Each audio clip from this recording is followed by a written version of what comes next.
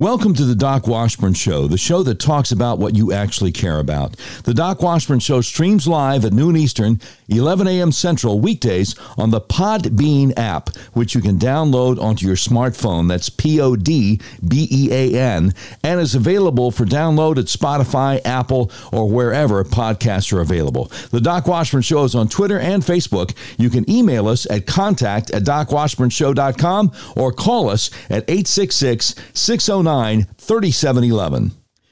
All right, this is episode 22 of the all-new Doc Washburn Show. It's day, pardon me, it's Wednesday, November 10th.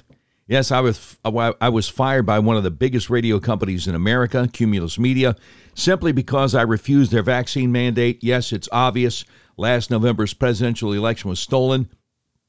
No, my old employer wouldn't let me say that on the radio. And yes, there's all kinds of evidence out there that a lot of people are having serious negative reactions to the vaccines.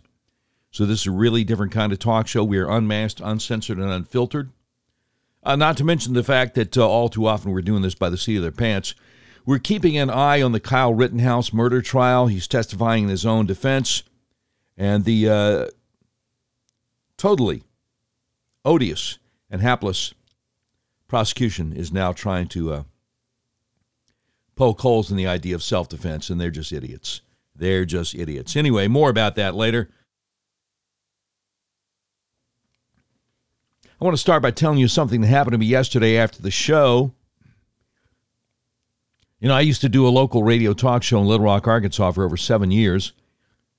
And one of the first people I met when I got to Arkansas was a young man named Stephen Finnegan. We became good friends over 7 years ago. For the last couple of years that I did the radio talk show, Stephen Finnegan was my go-to guy to fill in for me when I was on vacation. Of all the people that ever filled in for me on that local radio talk show, I think he was the only one who didn't try to get as far away from what I did as he possibly could when he got on the air. It seemed like just about everybody else, when given the task of filling in for me when I was off, would say, gee, what does Doc do every day? Well, Doc talks about what's in the news every day. Okay, so I want to do anything but that. Stephen Finnegan actually did the show prep. Would actually talk about what's in the news every day. Anyway, we became good friends. Yesterday afternoon when he called and asked if I wanted to ride with him to go to a local school board meeting in Little Rock, Arkansas, I was happy to go along. But when we got there, there was trouble. The woman who met us at the door said we had to wear masks. Now, I knew there was no point in arguing with her. It's not like it was her decision. I mean, you may as well go to the drive-thru at a Popeye's Fried Chicken and start arguing with them about why they don't serve cheeseburgers. Nothing they could do about that, nothing she could do about that. She was just doing her job. Her bosses know masks don't work, but they like the feeling of controlling other people. That's my opinion, and you're entitled to it. So we left. And I immediately posted on Facebook the following words. My friend Stephen Finnegan asked me to accompany him to the Pulaski County School Board meeting. The woman at the door told me I would have to wear a mask. I refused to comply with their religion.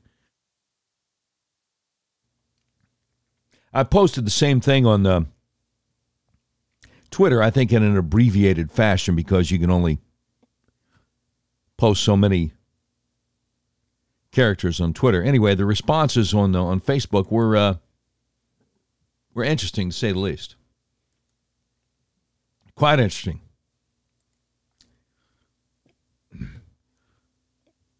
One lady said, "This is a public health issue. Shame on you." And the lady responded to her, "Being forced to breathe one's own expelled carbon dioxide is a health issue." And I responded to the woman who said, "Shame on you." I said, "Masks don't work. This is a control issue. Shame on you, my dear. I refuse to convert to your religion." Another fellow said to her, but it's okay to go to ball games? Anyway,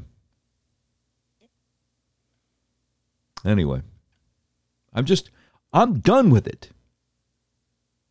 I'm done with it. I'm not going to play their game. And I keep on hearing people saying more and more people are done with it too. I don't know.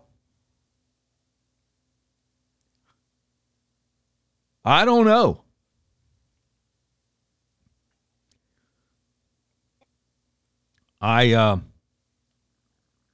sure people are done with it in some parts of this country, but I tell you what I noticed.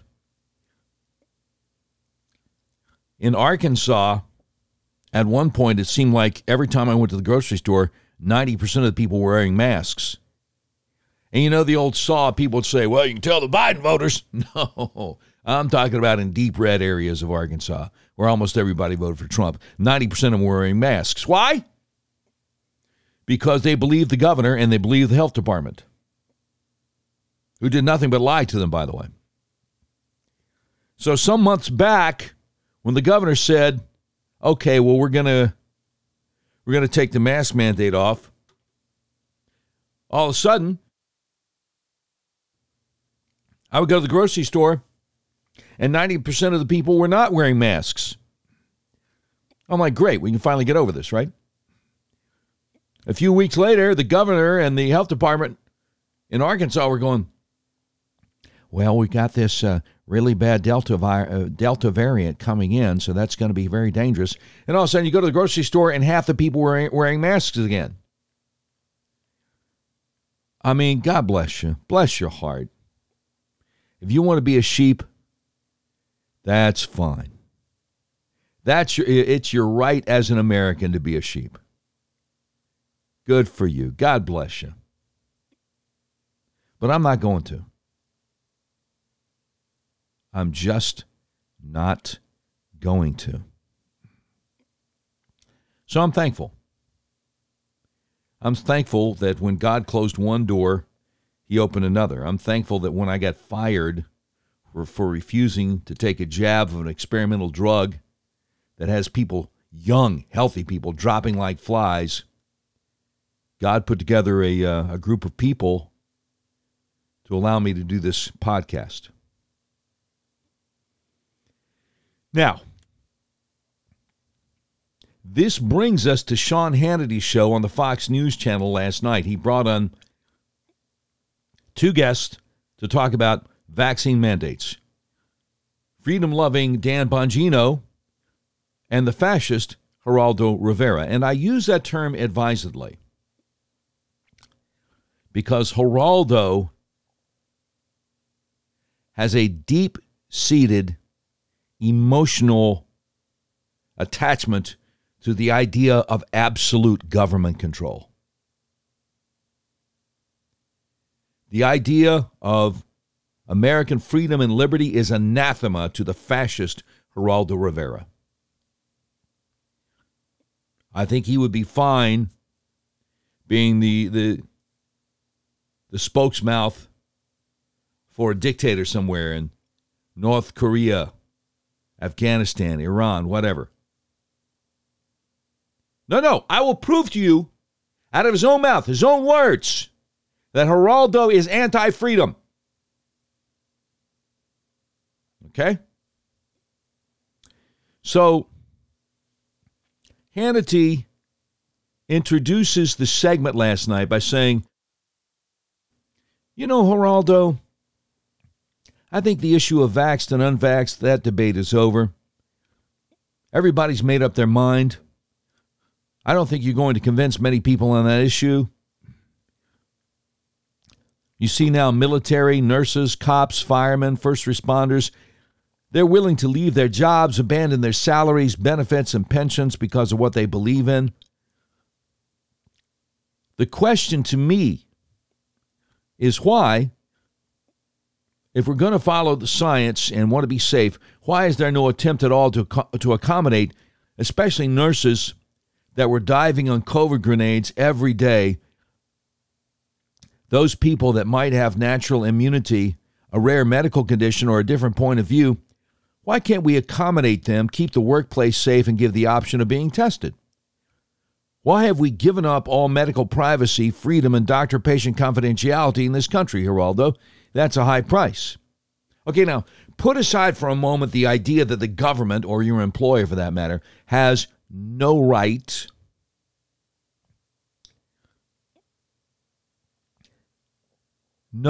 to require you to allow someone to shove a Q-tip so far up your nose that it makes your brain hurt. Put that aside. Let's see how Geraldo immediately changes the subject in an effort to dodge Sean's question.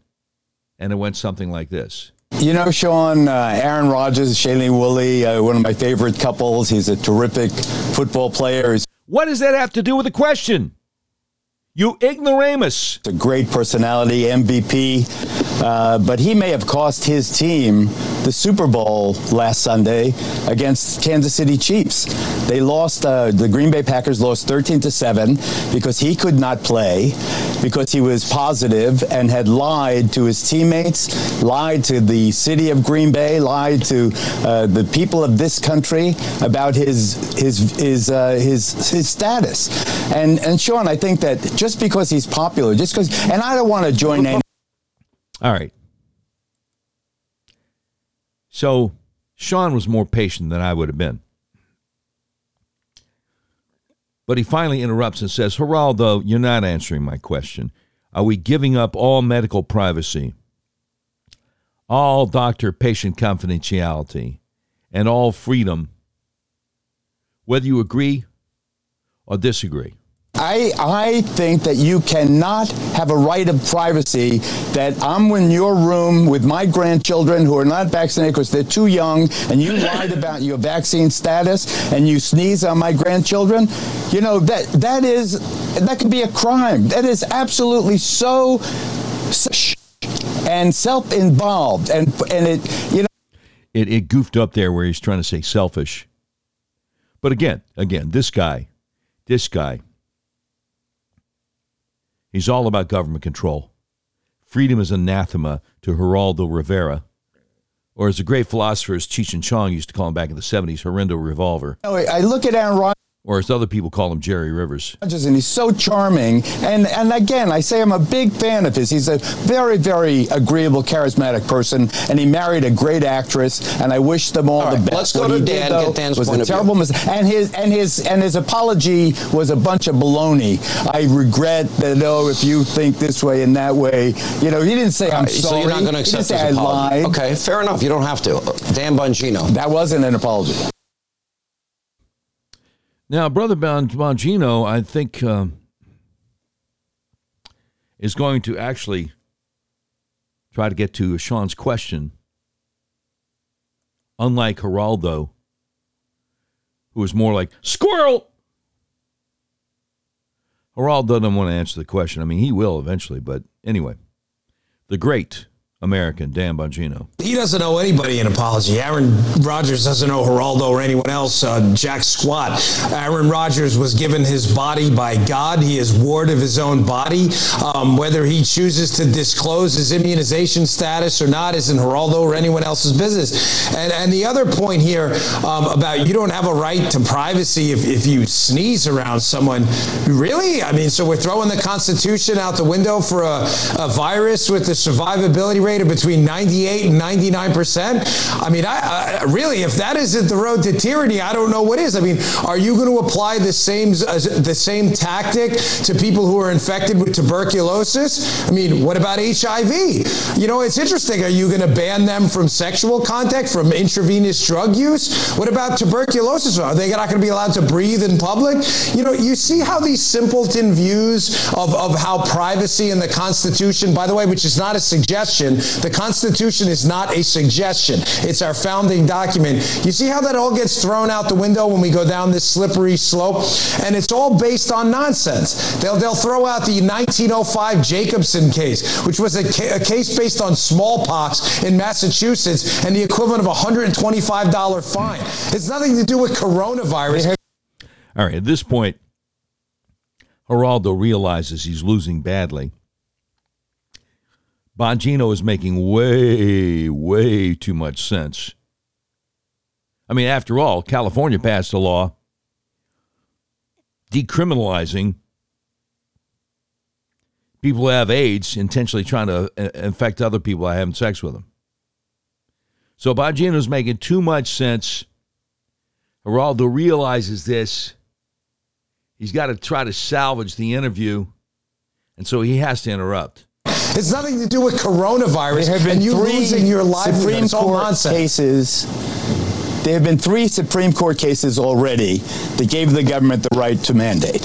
In Maine, in Indiana, and in New York. The Supreme Court will soon deal with this Fifth Circuit case and will even it all out. Mandates are constitutional. The mandate, you do not have the right to sneak. Okay. So at this point, Sean has to try to reclaim control of his own show. So Hannity says, Geraldo, you don't know that yet. Here's my question. There's got to be a way. If the premise of my question is right, that everybody's decided, people made a decision, especially when we're firing nurses who worked in a petri dish for 2 years at the worst moments of this pandemic, many of whom got COVID, and they believe in natural immunity. There's some disagreement on some of these issues. Where is the flexibility? Why is there a rigidness? You must get the vaccine or you're fired. How about vaccine, or will you agree to be tested so people don't lose their salary, benefits, and their pension? Why is there only one size fits all medicine here?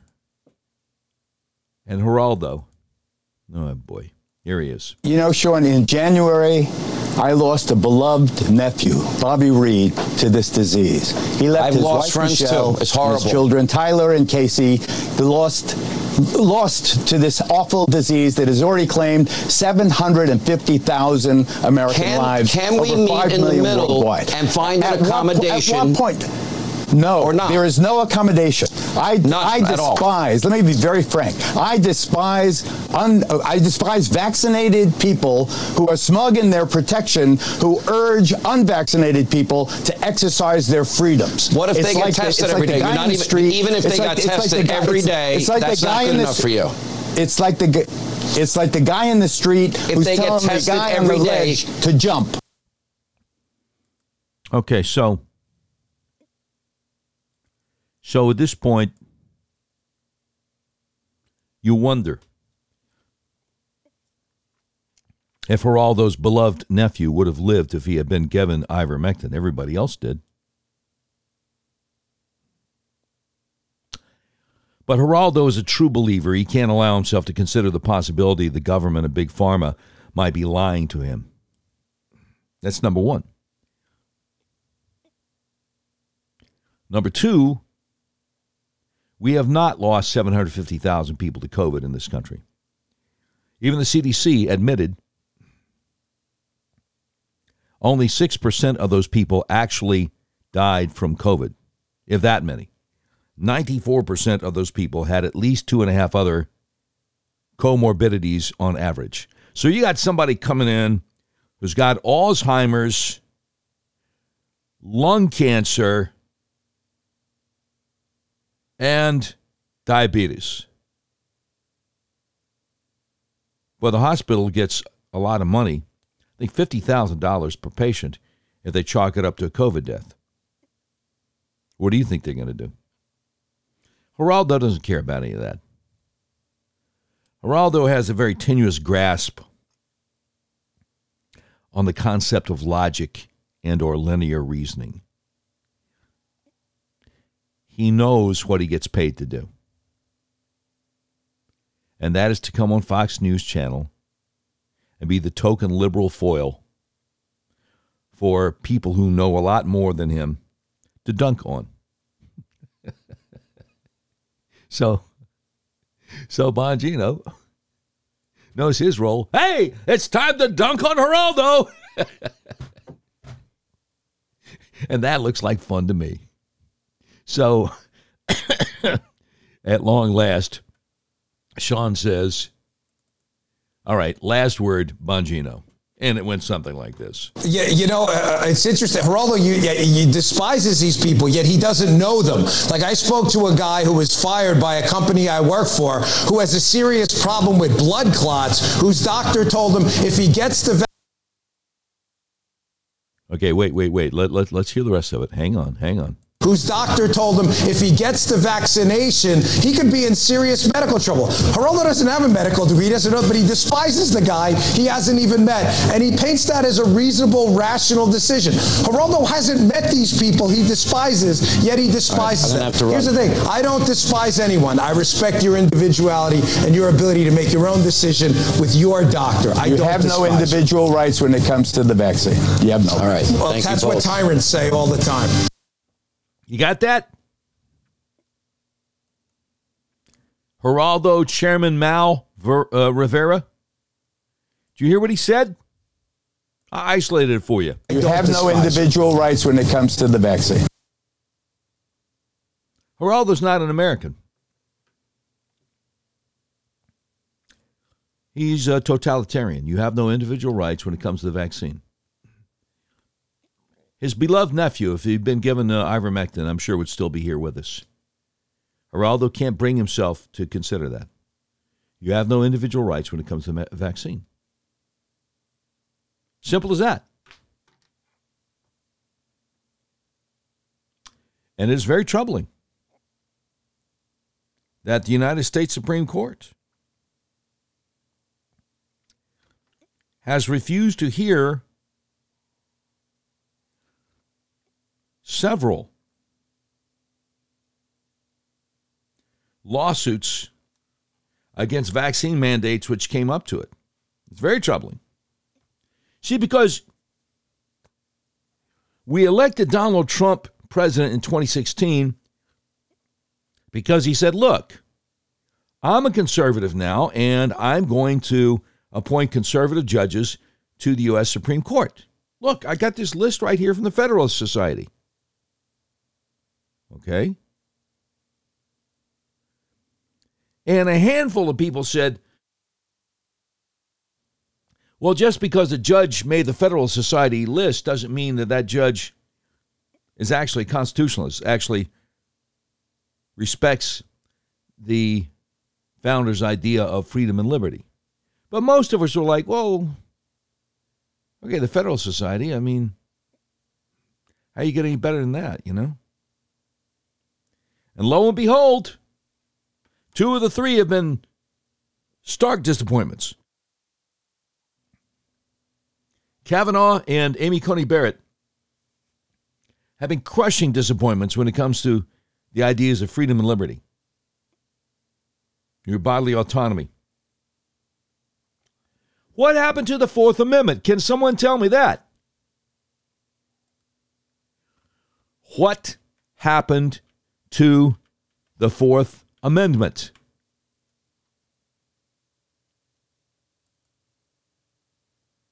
Just in case you were wondering,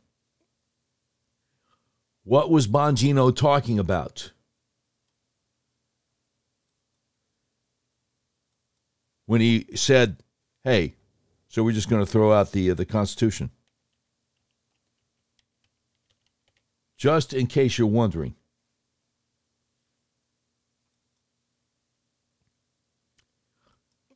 The Fourth Amendment to the United States Constitution says the right of the people to be secure in their persons, houses, papers, and effects against unreasonable searches and seizures shall not be violated, and no warrants shall issue, but upon probable cause, supported by oath or affirmation, and particularly describing the place to be searched and the persons or things to be seized. Your right to be secure in your own person against unreasonable searches and seizures shall not be violated. Shall not be. Geraldo Rivera doesn't care about that. Jerry Rivers, that's what some folks say he was called before he decided to Espanol his name. Jerry Rivers doesn't care about the Constitution. He is a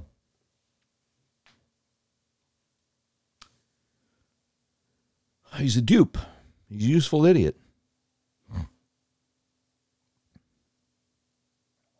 You know, I remember back about 13 years ago, a guy named Andy McCarthy wrote a book called Willful Blindness. Willful blindness. And it was about the idea that, I'm going to make an analogy here in a minute, but it's about the idea that our leaders found it too painful to consider the possibility that Islamic jihadists might have some kind of religious motivation to want to do us in. Didn't matter if it was George W. Bush, Colin Powell, Condoleezza Rice, or even Ron Paul. You could not bring yourself to consider the possibility that maybe guys like Osama bin Laden and al-Zawahiri and al-Zarqawi, the guys in ISIS, could possibly have some kind of religious motivation to want to do us in, right? Couldn't, the willful blindness. It was too painful to consider. All right, here's the analogy. The willful blindness of people like Geraldo Rivera. It's too painful to consider the possibility that maybe the government's lying to him. Maybe the healthcare establishment is lying to him. Maybe Big Pharma is lying to him. Maybe his beloved nephew would still be alive if he had had ivermectin. Nope. Geraldo is a party man. He is a true believer. He is not susceptible to linear reasoning. It is a matter of faith. Okay? It's almost impossible to argue with true believers. People like Geraldo are not susceptible to being reasoned with. They're just not. Bongino brings up the Constitution. Geraldo couldn't care less. Now, Dan's doing the right thing in bringing up the Constitution. Don't get me wrong. He's appealing to a very, very important document. But as many wise men have said, the Constitution is not self-enforcing. If the courts don't recognize it, it's just a piece of paper. It doesn't enforce itself. That's the problem. That's why a lot of people were concerned. Was Donald Trump going to put the right kind of judges on the courts? And when he promised, I'm going to choose judges from the Federal Society list, and then actually kept his word, most of us were relieved. There were a few people going, no, wait. Amy Coney Barrett is a big fan of the lockdowns. Wait. Brett Kavanaugh is a George W. Bush guy. He's not really a constitutionalist. There are a handful of people, and I wish I remembered who, because I'd like to give them credit, because they were right. Now, Gorsuch turned out to be pretty good in most cases. Most cases. But even Neil Gorsuch, was not willing to hear Texas lawsuit late last year against the swing states for violating the rights of voters in Texas by allowing the election to be stolen in the swing states. Okay? The U.S. Constitution says if a state sues other states, one or more other states, then the first place that lawsuit is going to be heard is in the U.S. Supreme Court. Constitution does not give the U.S. Supreme Court an out on that. And yet 7 U.S. Supreme Court justices said late last year, we don't care what the Constitution says, we're not going to hear this lawsuit of Texas against the swing states. 7-2. Only Clarence Thomas and Samuel Alito said, well, the Constitution says we have to hear it. The other 7 are like, we don't care. Not going to do it. So the next time we have a Republican president, if we ever do again, we're going to have to vet the guy running a lot more closely than we did Trump. We're going to have to vet the judicial appointments, the judicial nominees a lot more closely than we did Trump's appointments. Okay? I'm just saying. So, springboarding on Bongino's masterful job on Hannity's show on Fox last night and Geraldo's not just letting the mask slip, but taking the mask completely off and revealing his totalitarian impulse. We got a guy who goes by the pseudonym George Bailey over at WorldNet Daily. Has a new op-ed out called The Great COVID Vaccine Scam. In which he says that emboldened Americans have made the medical industrial complex nervous. And it goes something like this. A famous saying widely attributed to showman P.T. Barnum, the guy who started Barnum and Bailey Circus back in the 1800s, is there's a sucker born every minute. A century and a half later, it appears the only difference is now there are just a lot more suckers. For the past 19 months, the COVID-19 virus has ravaged the planet. People in America and around the world have lived in terror, wondering if they're going to live or die. As the COVID pictures become clearer, however, the question many people are beginning to ask is, how much of this crisis is real and how much is just one big fat lie? When the mysterious virus that causes COVID-19 materialized in Wuhan, China at the end of 2019, the Chinese Communist Party purposefully let it spread around the globe while restricting domestic travel to limit the virus impact inside China. As the virus spread worldwide,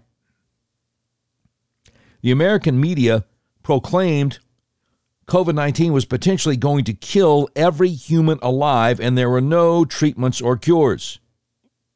Fortunately, the drug companies came to the rescue and developed so-called miracle vaccines in record time to save the world from the dreaded COVID-19 scourge of death.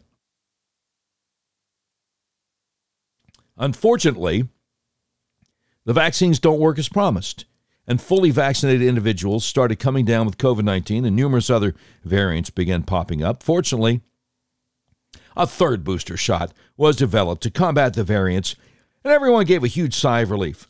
Unfortunately, the booster shots turned out to be just a third dose of the original vaccines that gave only temporary protection, wore off after a number of months, and didn't prevent COVID-19 variants, but just lessened symptoms. Fortunately, drug companies developed COVID-19 treatment pills that would help people to recover if they got sick after taking all the vaccines and the booster shots that really didn't work very well. Unfortunately, the company's treatment pills have proved to be only partially effective, meaning everyone must continue wearing masks in public, to keep living in fear and to continue being vulnerable to dying from the virus.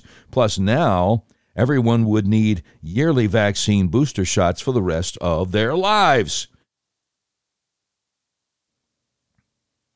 The COVID-19 vaccine merry-go-round keeps spinning around and around and around, and the drug companies and their cohorts keep getting richer and richer and richer. So, the vaccine scam in a nutshell. If the pharmaceutical companies had produced and distributed COVID-19 vaccines like flu shots, namely to the most vulnerable or to anyone else simply interested, there would have been no societal upheaval, and the vaccine would have served its proper purpose. Further, if the numerous safe, effective early treatments either discovered or developed during 2020 had been made available and prescribed,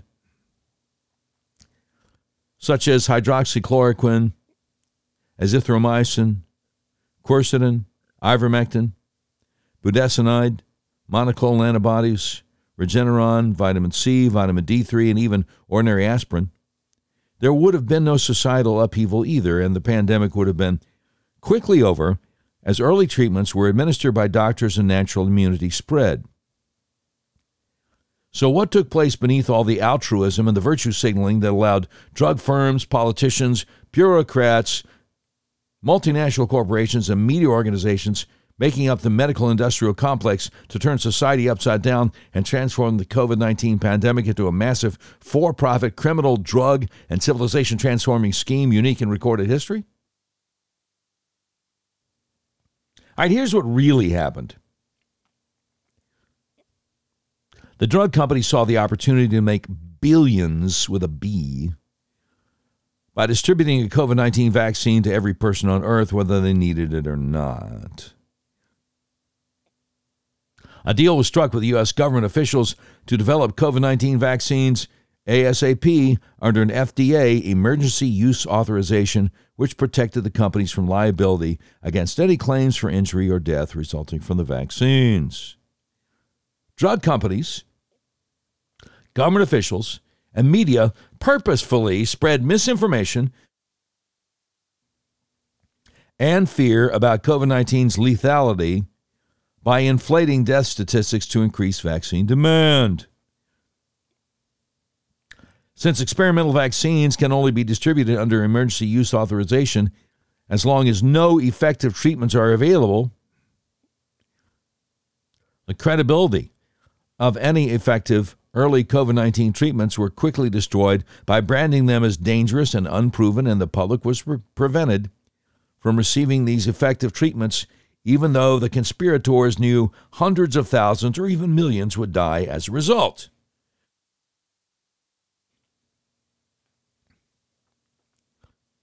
See, I disagree with that number because, again, the CDC has said 94% of the people that they claim died from COVID actually just died with it. Only 6% actually died from the COVID with no other comorbidities. Anyway, the article continues. Any individuals, doctors, or groups promoting or using effective early treatments were bullied and demonized, and doctors who prescribed them were threatened with termination and the loss of their medical licenses or simply terminated. Natural immunity to COVID-19 was discredited and downplayed by spreading the lie that vaccine immunity was superior to natural immunity, even though Pfizer scientists themselves admitted the opposite. Vaccine-related injuries and deaths were covered up as much as possible since they're bad for business. Lies continue to be spread regarding early treatment effectiveness, mask and vaccine ineffectiveness, and lethal vaccine side effects, including more than 17,000 deaths to date. Yeah, they don't want you to know about that. No. I know a few weeks ago, the chief epidemiologist of the Arkansas State Health Department went on the morning show at the radio station I used to work at, and she was asked, so how many people have died from the vaccine? She said none. Zero, none. That's a lie. And it's scary. Either she knows it's a lie or she's so ignorant she shouldn't be anywhere near a health department. But what are you going to do? Back to the article. Since mask and vaccine mandates instill panic and keep citizens subservient, strict enforcement of all COVID-19 mandates fan the public's fear of dying and keep vaccine sales high indefinitely. So there you have it, the great COVID vaccine scam. But it's not just about money. It's about control, government tyranny, and world domination. Well, enough is enough. Fortunately, brave Americans are getting wise to the COVID-19 scam and saying enough is enough. Patriot parents faced with a mandatory vaccination of their children as young as 5 years old are saying enough is enough. Brave workers, including pilots, teachers, police, and firemen, faced with mandatory vaccinations or pink slips are saying enough is enough. And there's a new pandemic spreading across America. We call it the freedom flu, crippling woke cities and businesses as patriots push back, stage sickouts against vaccine mandates and proclaim enough is enough. Fortunately, too,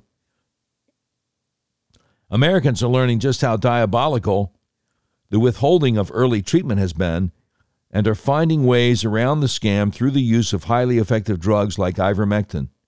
In the largely unvaccinated province of Uttar Pradesh in India, with a population of 240 million, COVID-19 has been defeated through the simple use of ivermectin administered early and liberally by the government. For 5 months, Uttar Pradesh has had very few COVID-19 cases and virtually no deaths. A state of 240 million.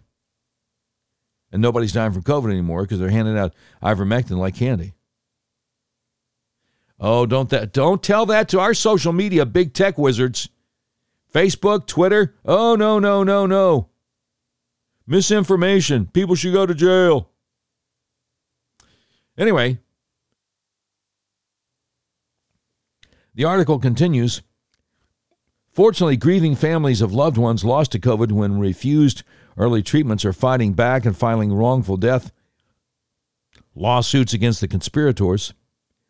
Soon, the medical industrial complex kingpins and their cronies responsible for these deaths will be prosecuted and brought to justice, some even under racketeering laws like mafia bosses. Unfortunately, the great COVID-19 vaccine scam is still alive and kicking at the medical industrial complex, and the vax Nazis are showing that they won't go down without a fight. Fortunately, the scam is crumbling as Americans learn, like those in Uttar Pradesh, India, that surefire treatment, not hit-and-miss vaccines, is the best line of early defense. The number of brave doctors is growing, too. Those who are willing to stand up to the medical industrial complex, to honor their Hippocratic oaths, and to provide treatment to patients regardless of the personal cost. And the conspirators are starting to get nervous, really nervous. Soon, the great COVID vaccine scam will be thrown on the ash heap of history, along with the masterminds and the co-conspirators, as justice is meted out. Citizens will go on with their lives and hopefully be a lot wiser when the next scam comes knocking on their doors. Well, hope springs eternal. You hope so. P.T. Barnum may have been right that there's a sucker born every minute, but thank God it doesn't have to be you. That's beautiful. That's a guy who goes by the name, the pseudonym of George Bailey. I know it can't be his real name because he's got a little picture of Jimmy Stewart from It's a Wonderful Life. And the article at WorldNet Daily is entitled, The Great COVID Vaccine Scam.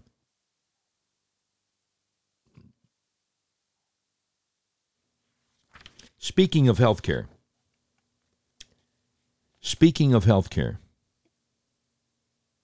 we've been talking about it a lot for years because when Obama came into office, he decided that he was going to make it very, very expensive for people like you and me.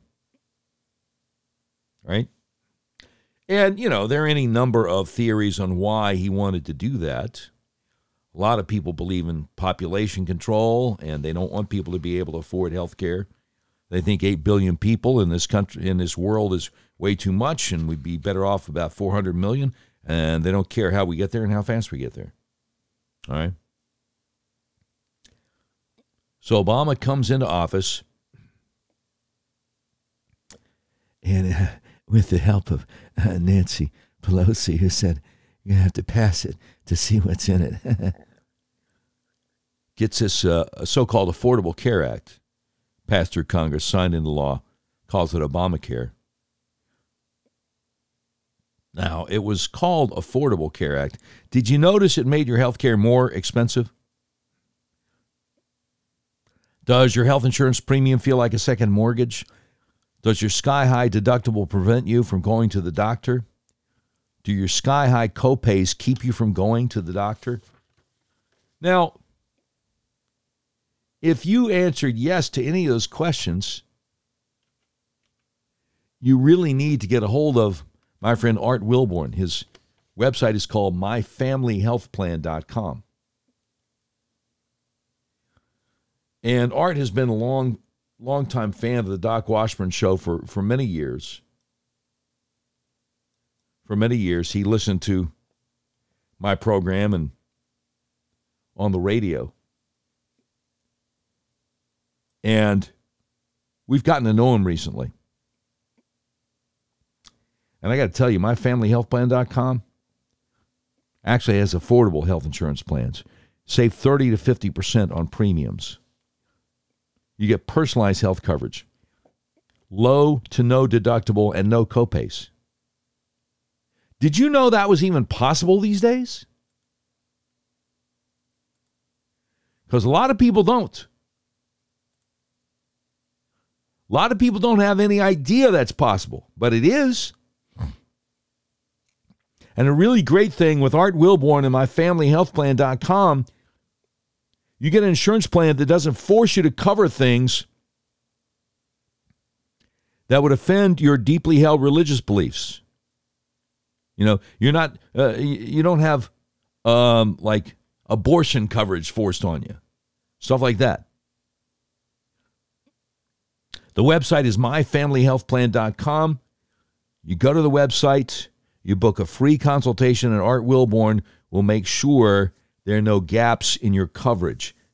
Save money on your insurance. Again, 30 to 50% off on your premiums, personalized health coverage, low to no deductible, and no copays. Right? Save money on your insurance at myfamilyhealthplan.com.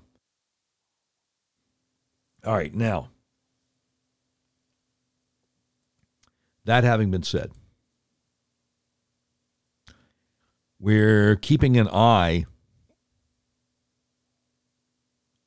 on the Kyle Rittenhouse trial. We do realize that a little bit ago, the judge admonished the prosecution for the way they were treating young Mr. Rittenhouse.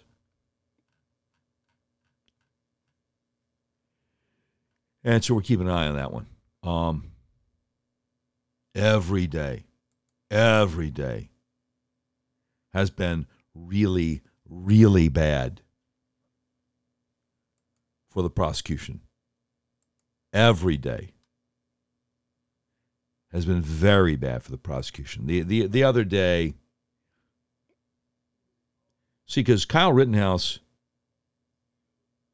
was a situation where he's trying to help people in the middle of a riot.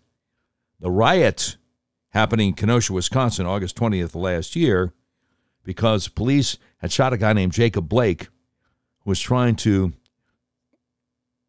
take off in a car with kids that weren't his, but before he did, lunging for a knife to lunge at the police, and they shot him.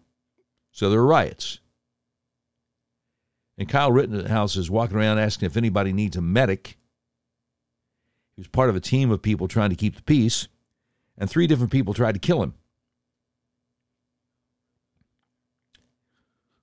And so the video is clear he's shot in self-defense. Prosecution doesn't care. They want him going to prison for the rest of his life for not being willing to let people murder him. So, Rittenhouse is on the stand today, and we'll let you know what happens on that. But it's outrageous to me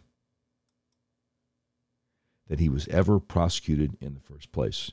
Outrageous he was ever prosecuted in the first place. I mean, when the one of the three guys that he shot admitted, this Gage Grosskreutz admitted under oath that Kyle didn't shoot him until he pointed his gun at him, that should have done it. That should have done it right there. See what Ed Morrissey is saying over at Hot Air. He's got an article here entitled, "Did Rittenhouse Prosecutors Try to Manufacture Testimony?" Oh. It says, is this standard operating procedure among prosecutors, or is this as bad as it looks? When the clip from the testimony of Nathan DeBruin and the Kyle Rittenhouse trial got published on Twitter, I asked that question in earnest.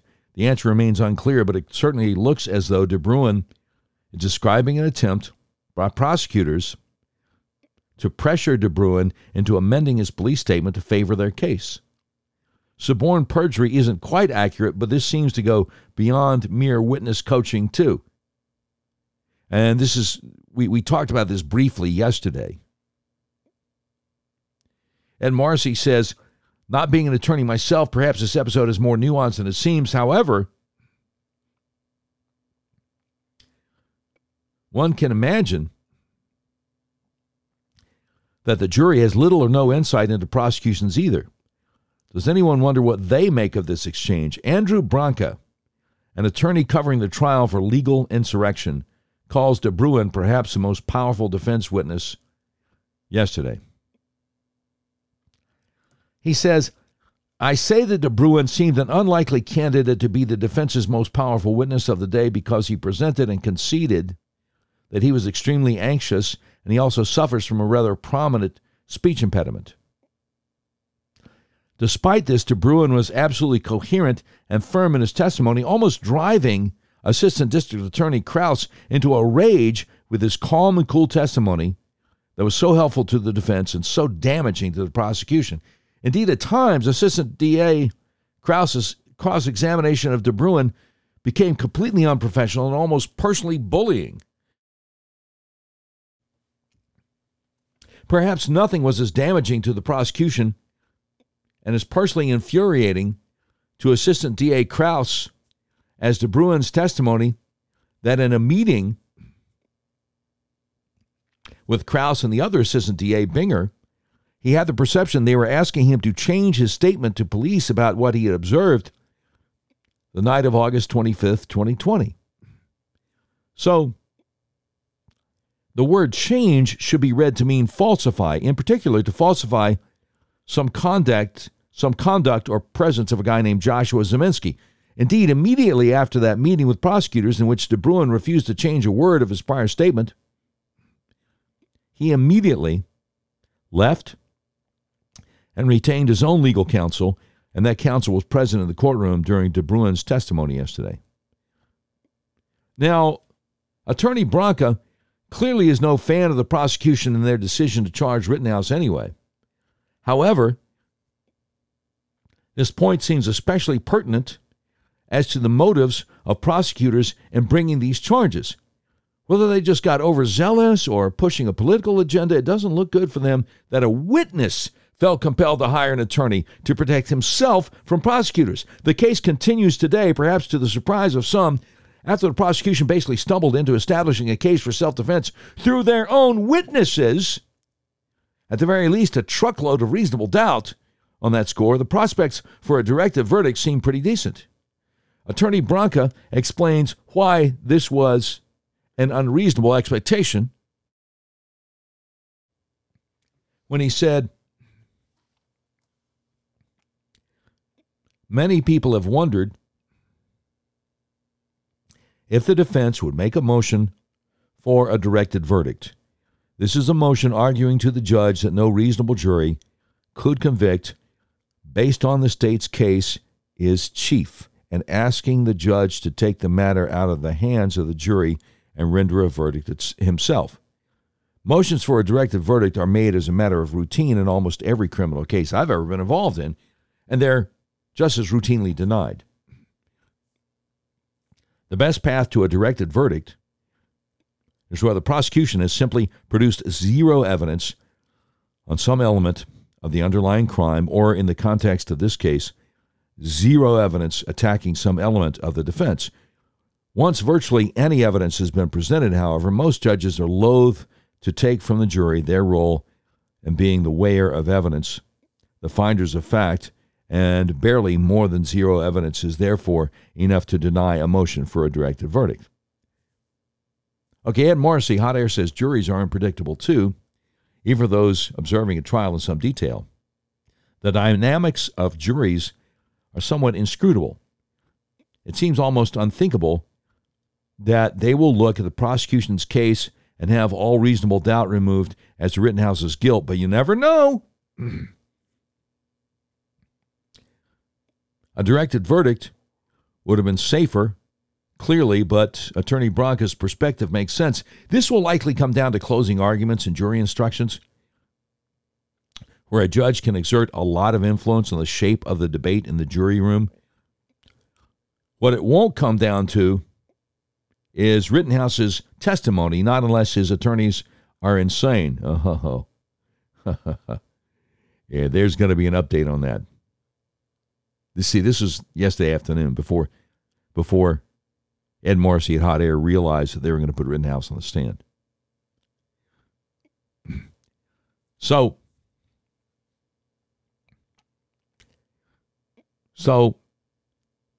he quotes from the San Francisco Chronicle. Rittenhouse's attorney Mark Richards told the jury during opening statements last week that they would hear from Rittenhouse himself about how protesters were carrying rocks, but the witnesses that prosecutors have called to the stand since then have frequently made Rittenhouse's case for him,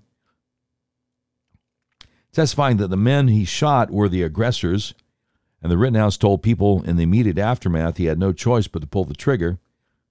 Putting Rittenhouse on the stand now could risk hurting more than helping his case, according to legal experts. Loyola Marymount University law professor Laurie Levinson said, "The state's witnesses enable the defense to tell their story of self-defense more through cross-examination, and that may be enough to get the reasonable doubt or self-defense verdict. I think that many lawyers would say that Rittenhouse could cause more problems for himself than advantages by taking the stand at this point." Ed Morrissey says, "I think they planned to have the jury hear from Rittenhouse through the testimony of witnesses, not from putting a teenager on the stand in his own defense." He says both sides have gotten testimony from witnesses about Rittenhouse's exclamations and utterances at the time of the shooting, most of which has backfired already on the prosecution. Another attorney puts that explicitly, speaking to the Associated Press. Phil Turner, former federal prosecutor turned defense attorney in Chicago, said if Rittenhouse was his client, he would not put him on the stand. Quote, "There's a possibility he testifies, but I think it's not great that he will. He doesn't need to. I think his defense is already there. With all the people who were shot or threatened or whatever, that they were the aggressors. Rittenhouse can't add anything to it, and the only thing he can do is hurt himself somehow. The prosecution has a burden of proof, and in this case, from the sounds of it, they haven't even come close," unquote. So Ed Morrissey says, indeed, keep up with the events by following our town hall colleague Julio Rosas on Twitter, and don't forget, he goes into stuff about the hotair.com program and everything. And then today, update, whoo boy. And he links to Julio Rosas on Twitter saying, Marshall testifies Grosskreutz did not say he regretted not killing Rittenhouse. Defense says you're not sticking up for him. You're posting what he said. Marshall said, I lied. Those words never came out of his mouth, 100% made up. The defense then called Rittenhouse to the stand, but the judge said they needed to take a 5-minute break. So Ed Morrissey says they're putting a teenager on the stand in his own defense in a case they clearly seem to be winning already. That is an interesting choice. They're setting him up to be a punching bag for a prosecution that's already demonstrated a lack of scruples in pursuing this case. Either his attorneys are insane or Rittenhouse demanded a chance to tell his story. Well, this is fascinating. This is fascinating. So I want to play for you if I can, because Julio Rosas over there at townhall.com is doing a great job of giving a play-by-play on the Kyle Rittenhouse murder trial. So if I can, I want to. He's got the video here, about a minute and a half, of the judge in the Rittenhouse trial is not happy with the prosecution. And so I want to do that. But first, I gotta take a drink of water or something here. So hang on just a second. This will be quick and painless. All right, here we go. It's the all-new Doc Washburn Show, unmasked, uncensored, and unfiltered. What's up, Doc? Can we rock? Well, we're trying to begin to start rocking, sir. Right. The Doc Washburn Show streams live at noon Eastern, 11 a.m. Central weekdays on the Podbean app, which you can download onto your smartphone. That's Podbean, and it's available for download at Spotify, Apple, or wherever podcasts are available. The Doc Washburn Show is on Twitter and Facebook. You can email us at contact@docwashburnshow.com or call us at 866-609-3711. All right, very good. Very good. Now, Kyle Rittenhouse never should have been prosecuted. These prosecutors are evil, in my humble opinion. You're entitled to it. And so I think I owe it to you. This is ABC News feed. Townhall.com has it. I think I owe it to you. I need to share with you the judge remonstrating the prosecution, because it's a beautiful thing, and it went like this. Revoke a mistrial on this matter. He knows he can't go into this, and he's asking the questions. I asked the court to strongly admonish him, and the next time it happens, I'll be asking for a mistrial with prejudice. Okay, so this is Kyle's defense asking the judge to come down with the prosecution. He's an experienced attorney, and he knows better. Mr. Finger? First of all, Your Honor, this was the subject of a motion. I'm well aware of that, and the court left the door open. Okay, this is the prosecutor trying to defend himself before the judge smacks him down. For me, not for you. My understanding of you should have come and asked for reconsideration. You did on the one motion, and in fact, I granted your motion for reconsideration. That was not a motion. Excuse me. I did. I granted. We did not move to reconsider. That was their motion. We have not filed any motions to reconsider in this case. That was their motion for reconsideration, which I denied. But I said I denied it, or I indicated a bias towards denial is what I did. Held it open with a bias towards denial. Why would you think that that made it okay for you, without any advance notice, to bring this matter before the jury? I was astonished when you began your examination by commenting on the defendant's post-arrest silence. That's basic law. It's been basic law in this country for 40 years, 50 years. I have no idea why you would do something like that. And it gives, I'll leave it at that. So I don't know what you're up to. So he's slamming the prosecution for commenting on the defendant's post-arrest silence. I mean, how far back do you want to go? He's talking about the last 40 or 50 years, Miranda rights. That was decided in the 60s.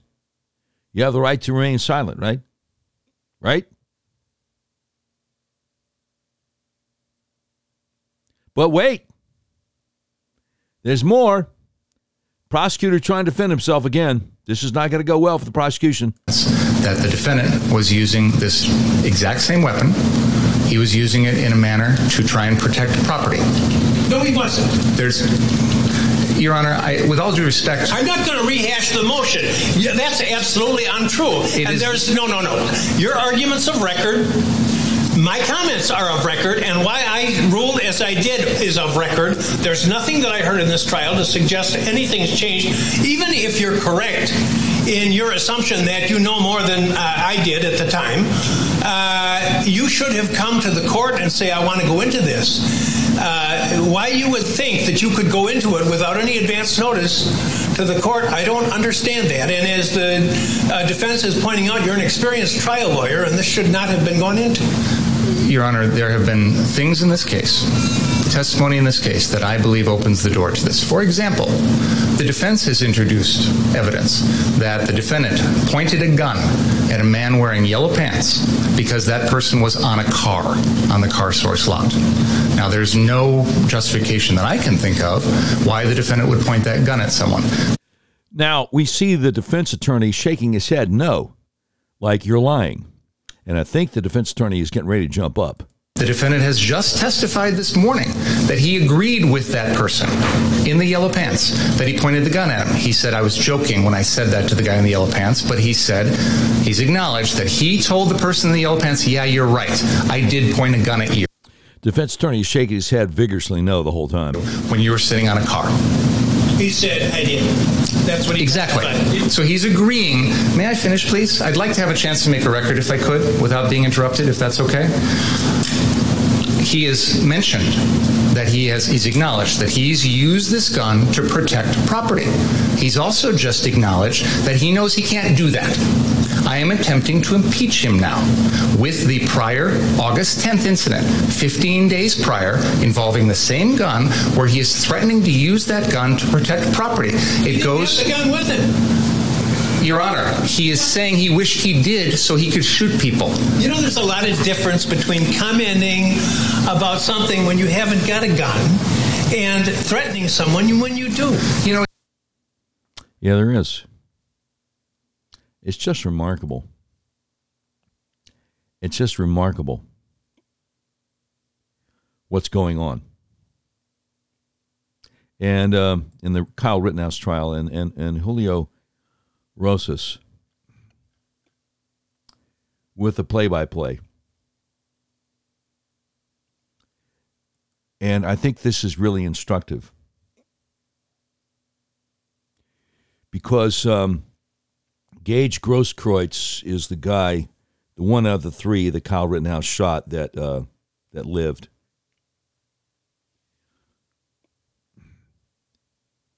And Jacob Marshall was Gage Grosskreutz's roommate. Went to see him in the hospital. And he posted on Facebook after he saw him in the hospital.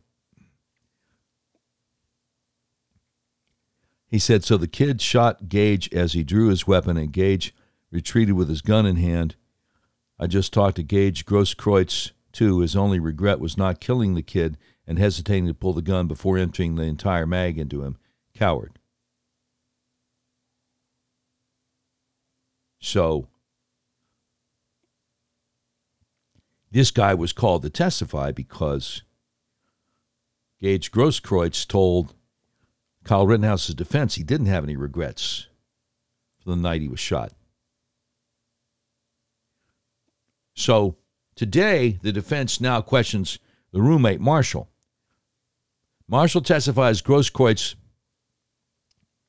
did not say he regretted not killing Rittenhouse. Defense says, you're not sticking up for him? You're posting what he said.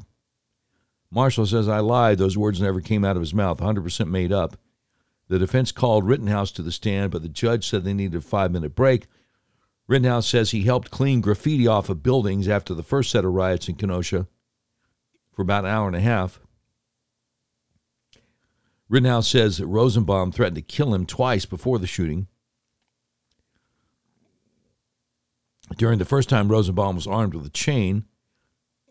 Rittenhouse said he got a call to go to the car lot where the shooting ended up happening because people were setting fires and breaking into cars. He asked for a fire extinguisher and someone at the gas station to go with him, but they didn't go with him. Rittenhouse said Rosenbaum ambushed him when he got to the car lot, but now he's having a hard time explaining what happened because Rittenhouse broke down crying on the stand. The judge called for a break. I saw a little bit of that, too, right before I went on the air, and it was heartbreaking. Because I've been 17, I've been 18, and so have all my kids. And it's just heartbreaking seeing this young man on the stand.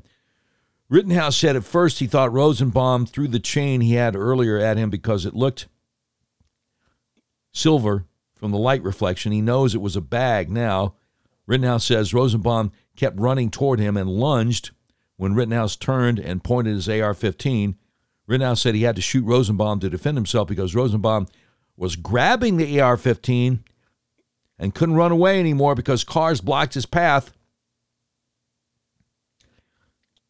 Rittenhouse said he started to run toward the police because he says he didn't do anything wrong and it was no longer safe by the car lot. Rittenhouse says when Huber hit him with a skateboard after falling down, he felt the AR-15 being pulled away from him, so he shot Huber. Rittenhouse says he lowered the AR-15 when he saw Grosskreutz put his hands in the air. He only shot Grosskreutz when he advanced toward him with a handgun pointed at his head. Rittenhouse says it's not true when Grosskreutz said Rittenhouse manually racked the rifle. Video, of course, does not support Grosskreitz's claim, and as Rittenhouse explained, police would have found a live round at the scene since racking the charging handle will expel a live round to chamber a new one. Then, Assistant DA Binger, the prosecution, started cross-examining Rittenhouse. Binger said, "Everyone you shot, you intended to kill." Rittenhouse said, "I used deadly force to stop the people who were attacking me." Binger said, "You've played video games like Call of Duty where you shoot people." Rittenhouse says, "It's a video game. It's not real live." Binger said, "That's your old TikTok account with the username 4 Doors More Whores." Rittenhouse said, "Correct." Then Judge Schroeder ripped into Assistant DA Binger because he started to ask a question that was previously ruled that he couldn't ask about during the trial. "Wow, this is the maddest I've ever seen the judge." Defense said if it happens again, they will motion for a mistrial with prejudice. So we played you the audio from that a little bit ago.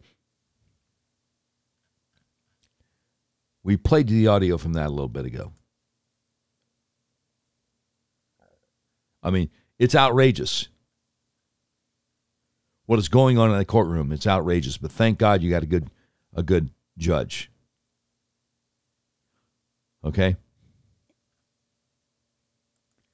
Thank God you got a good judge. Now, we've got another gentleman covering this for the Fox News Multimedia Reporters Training Program, whatever that is, a guy named Giovanni Liegi. And he says some of the jurors listening to the Rittenhouse testimony during the cross-examination seem to be incredibly attentive. Others keep looking away and seem disconnected. Just a few of them are taking notes. Defense attorney Mark Richards is threatening to call for mistrial based on Assistant District Attorney Thomas Binger's line of questioning in the Rittenhouse trial. The judge is currently incredibly upset with Binger. All jurors have stopped taking notes. Some of them look visibly tired, appear to be bothered. Breaking for lunch a few minutes ago. So, again, the prosecution in the Rittenhouse trial looks to be irredeemably corrupt. irredeemably corrupt. And it's outrageous what they're trying to do to this young man. Absolutely outrageous.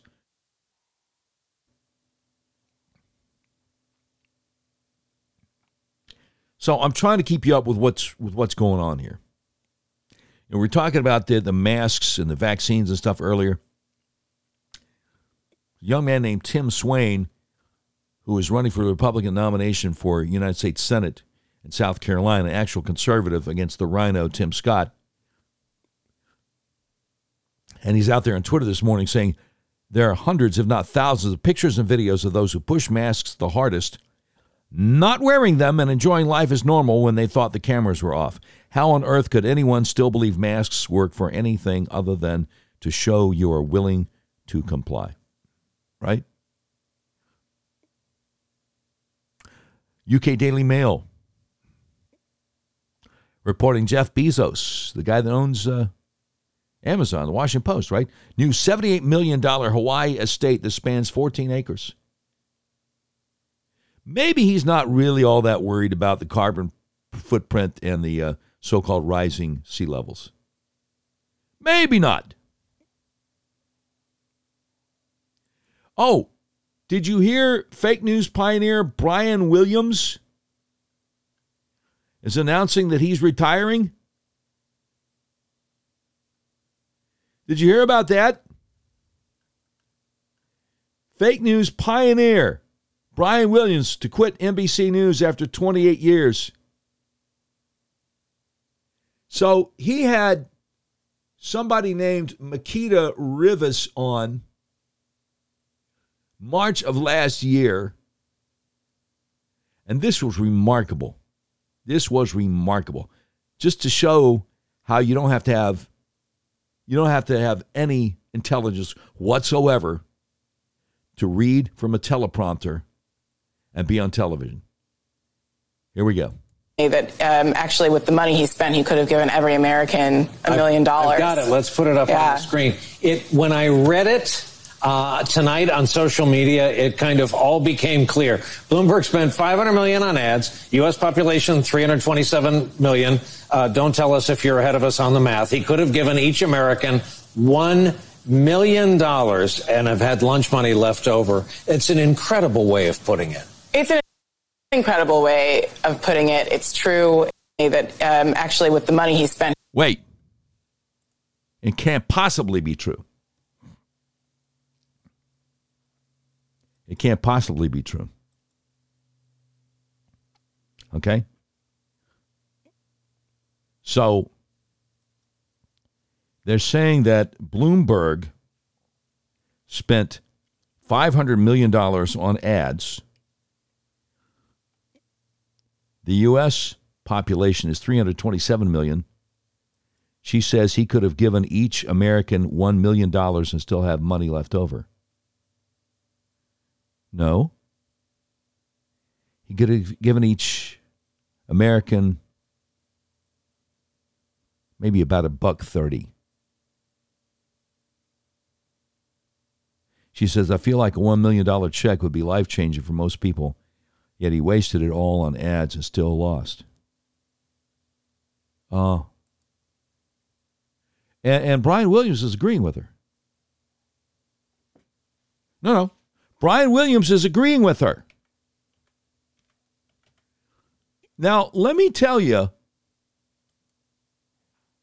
how much money that would be if he actually gave each of the 327 million Americans $1 million. I got the calculator out. That would have amounted to, let's see, $1 billion, $327 trillion. $327 trillion, not $500 million. But this Makita Rivas person that he had on, he's just going along with it. Yeah, so Bloomberg spent $500 million on ads. The U.S. population is 327 million. He could have given each American $1 million and still have money left over? Yeah, sure. How can you be that stupid? Huh? Oh, okay. Oh, no, I got you. You don't have to have any intelligence to be able to read a teleprompter. So, Brian Williams, the reason he lost his job hosting NBC Nightly News and was kicked over to doing late night on MSNBC was because bald-faced lies that he was caught in somehow. And it went something like this. Time network TV anchor. I want to apologize. I said I was traveling in an aircraft that was hit by RPG fire. I was instead in a following aircraft. We're going along for the ride. The incident in question came in 2003 when NBC's Brian Williams flew in with U.S. troops as they invaded Iraq. Listen carefully to what he said then. We learned the Chinook ahead of us was almost blown out of the sky. That hole was made by a rocket-propelled grenade, or RPG. Indeed, careful to underline, that's not the Chinook he was in. But what happens in retelling the tale over the years, that detail changed. So here he is on with Letterman, right? Here he is on with Letterman in 2013. Years, that detail changed. 2 of our 4 helicopters were hit by ground fire, including the one I was in. No kidding. RPG and AK-47 with rounds coming into the airframe. But Did you think you would die? This is when he was on with Alec Baldwin. Briefly, sure. Right up to last week. After their Chinook helicopter was hit and crippled by enemy fire. When first at an NHL game in New York and then on his own newscast, the new version stood. When the helicopter we were traveling in was forced down after being hit by an RPG. Suddenly, soldiers who say they were there fired back. Said one on Facebook, "Such a liar. He was on my aircraft and we were not shot down." Said another, "Sorry, dude. I don't remember you being on my aircraft. I do remember you walking up about an hour after we had landed to ask me what had happened." Twitter quickly filled with mockery and contempt, calls for his firing amid fury for an untruth that seemed aimed at making Williams himself look good. And yet today, the pilot in Williams' aircraft in 2003 to the rescue. Kind of. He was there at the time of the attack. Rich Krell telling CNN, indeed, their aircraft was not hit by the RPG, but it did take small arms fire. Yeah, whatever. He lied. But that's okay. That's okay. You can still be on MSNBC. Lied through his teeth. Not a problem. Not a problem. You can still be on MSNBC. As long as you want to. That's just amazing, isn't it? But that is the state of liberal media today. That is indeed the state of liberal media today. Oh, by the way, as the lawsuits pile up, the Travis Scott concert where 8 were killed, apparently crushed to death. I don't know how many people injured over the weekend. It comes out that Houston's police chief is now saying that he did meet briefly with the rap star Travis Scott to voice his public safety concerns before the rapper took the stage for a weekend performance that ended with 8 people killed and dozens more injured in a stampede. Really? Really? How about that? How about that? And have you seen any of the video that came out of him just continuing as he's seeing a kid being hauled out who may have been dead, just on with the show? On with the show. I don't think we had talked about that yet, so I thought that we should. So, there's a guy I follow over on Twitter. He writes for Breitbart News. His name is John Hayward. And he has really incisive insights. His great analysis, and I need to share some of this with you. He's saying this morning, we're entering the dangerous kamikaze phase of the Democrats' all-out war on the middle class. As with Obamacare, leadership will be telling imperiled Democrats in Congress that their seats are a small price to pay for inflicting irreversible changes on the American people. There's no one on earth as rapacious, greedy, and materialistic as a socialist politician. Democrats understand that grabbing our money ends a political battle. Once the spending bills are passed, budget baselines rise, and government employees are hired, there's no going back in their view. The lesson of Obamacare will be repeated to doomed congressional Democrats as they tie on their kamikaze headbands. Sure, we got clobbered in a few elections, but we seized control of a huge chunk of the U.S. economy forever. We permanently changed the relationship between citizens and the state forever. And what's so bad about losing your seat in Congress, fellow Democrat? Really? The party will take care of you. Democrats have vast sums of money from donors and taxpayers to lavish on loyal foot soldiers who fall in political battle. Cozy gigs in bureaucracy, academia, and media await election losers. Remember, there is an important idea here. It's called the sunk costs fallacy. It's a logical error for economists, but it's a core principle of status growth for the left. Their battle cry is throwing good money after bad. Now, let me explain that to you. The fallacy of sunk costs is a key principle of status growth. The left is constantly grabbing piles of money, blowing it on useless or counterproductive programs, and then insisting we can never abandon these so-called investments they made on our behalf, so we must keep on spending. Every dollar that statists can seize from free people becomes a flag planted on the next hill they plan to conquer. They insist we must be progressive. We can never go back, because that would be an unconscionable waste of all the money they've already spent for us.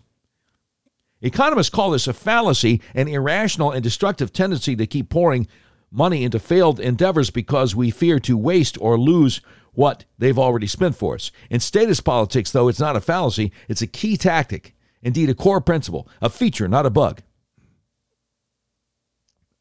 Statists make sure to hire as many government workers as they can with the money they grab, so when critics call for spending reductions or seek to abolish wasteful programs, the statists can howl about all the government jobs that we lost.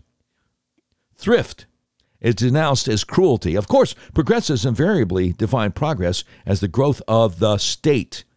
Nothing that makes the state smaller or the people richer and freer can ever be progressive. Any attempt to escape from the fallacy of sunk costs becomes regressive or turning back the clock. Now, this dovetails with the left's wanton destruction of cost-benefit analysis.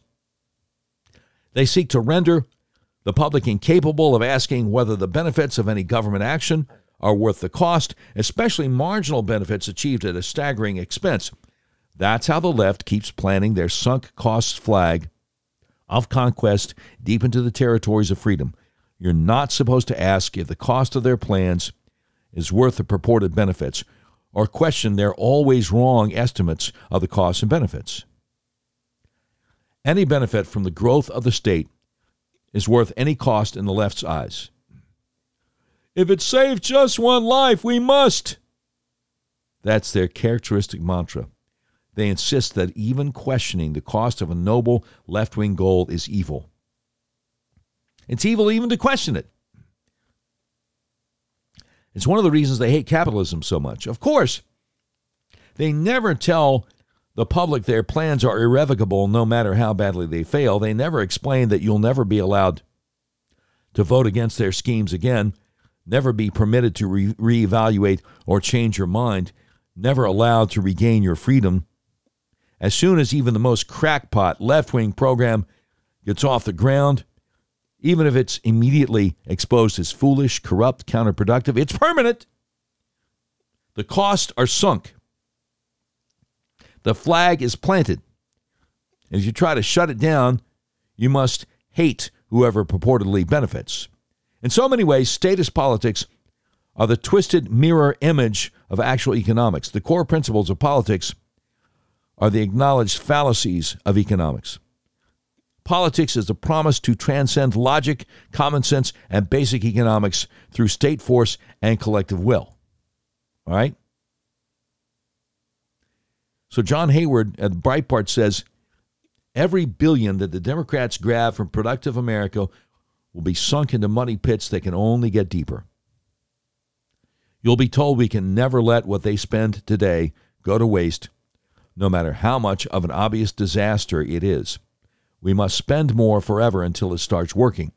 A big part of how sunk cost growth works is the Democrats spend most of the money they suck out of the private sector on hiring people, and those people are nearly impossible to fire.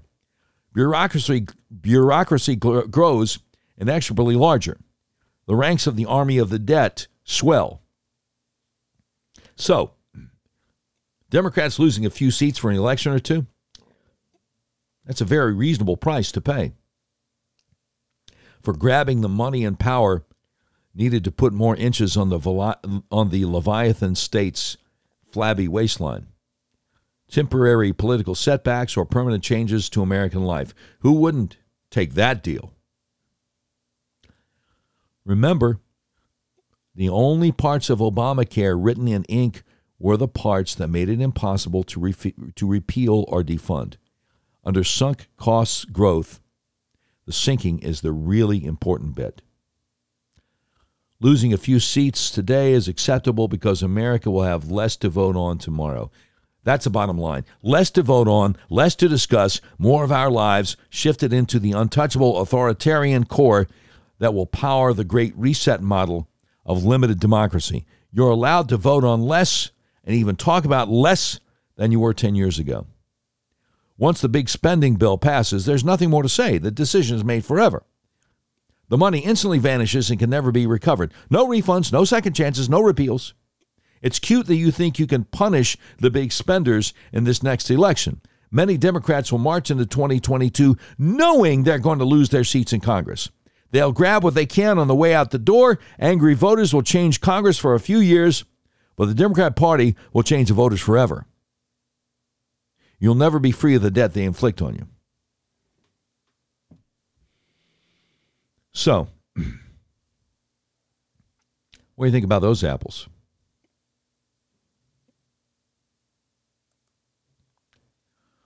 That tells me one thing. That tells me one thing. That the old standard go along to get along Republican politicians should be a thing of the past.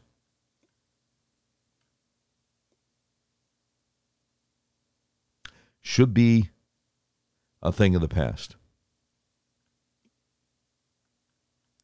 We can't afford any more Bushes.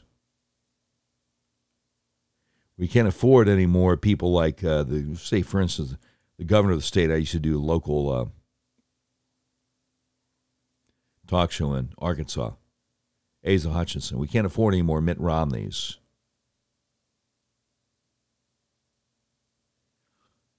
Fixing this country and fixing this government and fixing this economy is going to take radicals. We're almost $30 trillion in debt. At some point, the house of cards is going to fall. I don't know if you're a student of history, but hyperinflation is not fun. And we got inflation right now that's at a 30-year high. It's a feature, not a bug. The people pulling Biden's strings, they like it this way. This is how they want it to be. Okay, got it? So, it's not going to be enough, okay, for my listeners in blue states or blue districts, and we have a lot of listeners in California and New York these days. Illinois also. It's not going to be enough to vote out Democrats in Congress. You have to make sure you replace them with people who actually want to change things. Right? Because our tendency is to vote out Democrats and put in just Republicans who think they're there to be placeholders. You know? That's not going to work. That's absolutely not going to work. We're going to need somebody at least as radical as Ron DeSantis, governor of Florida. By the way, did you hear the latest with Ron DeSantis, governor of Florida? BizPac Review has this: DeSantis will end contracts to stop flights, puts everything on the table to stop feds from shipping in migrants.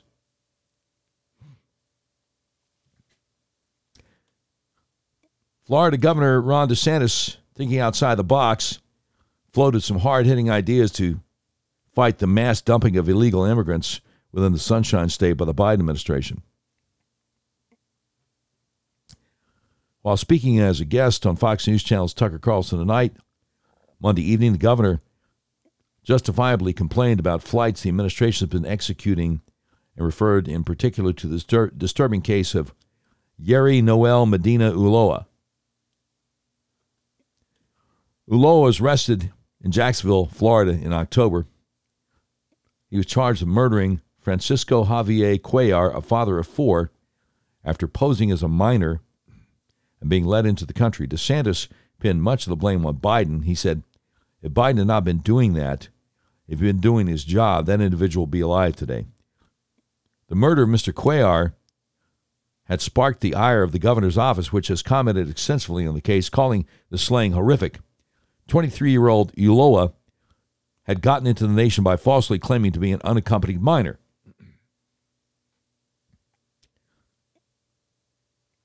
Governor DeSantis' office also claimed that the flights dumping illegal immigrants are quite numerous, more than 70 since the end of summer. DeSantis told Tucker Carlson the drops typically operate at 1 or 2 or 3 in the morning in order to be as inconspicuous as possible. Governor DeSantis also said the missions are completely unannounced and with no notice, he has no ability to veto or block the flights. While most of the governor's ire was focused on the late-night runs, DeSantis told Tucker Carlson it wasn't the only tool the Biden administration uses to ensure that illegals are dropped off throughout the Sunshine State. He said the feds, of course, control the airspace, and they're there on the ground. They take these folks and then they send them to other parts of Florida by bus or other parts of the Southeast. DeSantis said he intends to take the battle to the middlemen hired by the Biden administration, private contractors who conduct the drops. DeSantis revealed his plan to target the contractors to Tucker Carlson. He said, we're looking at what we can do. I think that they use these private contractors, so what we're looking at is how can we fight back against the contractors. We can obviously deny them state contracts, which we will do. Can we deny them access to Florida's market generally? Can we tax them? Can we do things to provide disincentives? So they can't do it? So we're going to do whatever we can to do it. But we're going to go after some of these contractors because they're bringing in people that are causing burdens on us and, as we've said, tragically cause someone to lose their life. So we're going to need somebody like that in the White House next go-round. I mean, Trump talked a good game about draining the swamp, but he really didn't. Some of the people he appointed were swamp creatures, like the FBI director, Christopher Wray. Everybody hates him, right? And for that matter, should have fired Fauci, should have fired Birx, right? He said they're con artists now, right? But that's a little bit too late.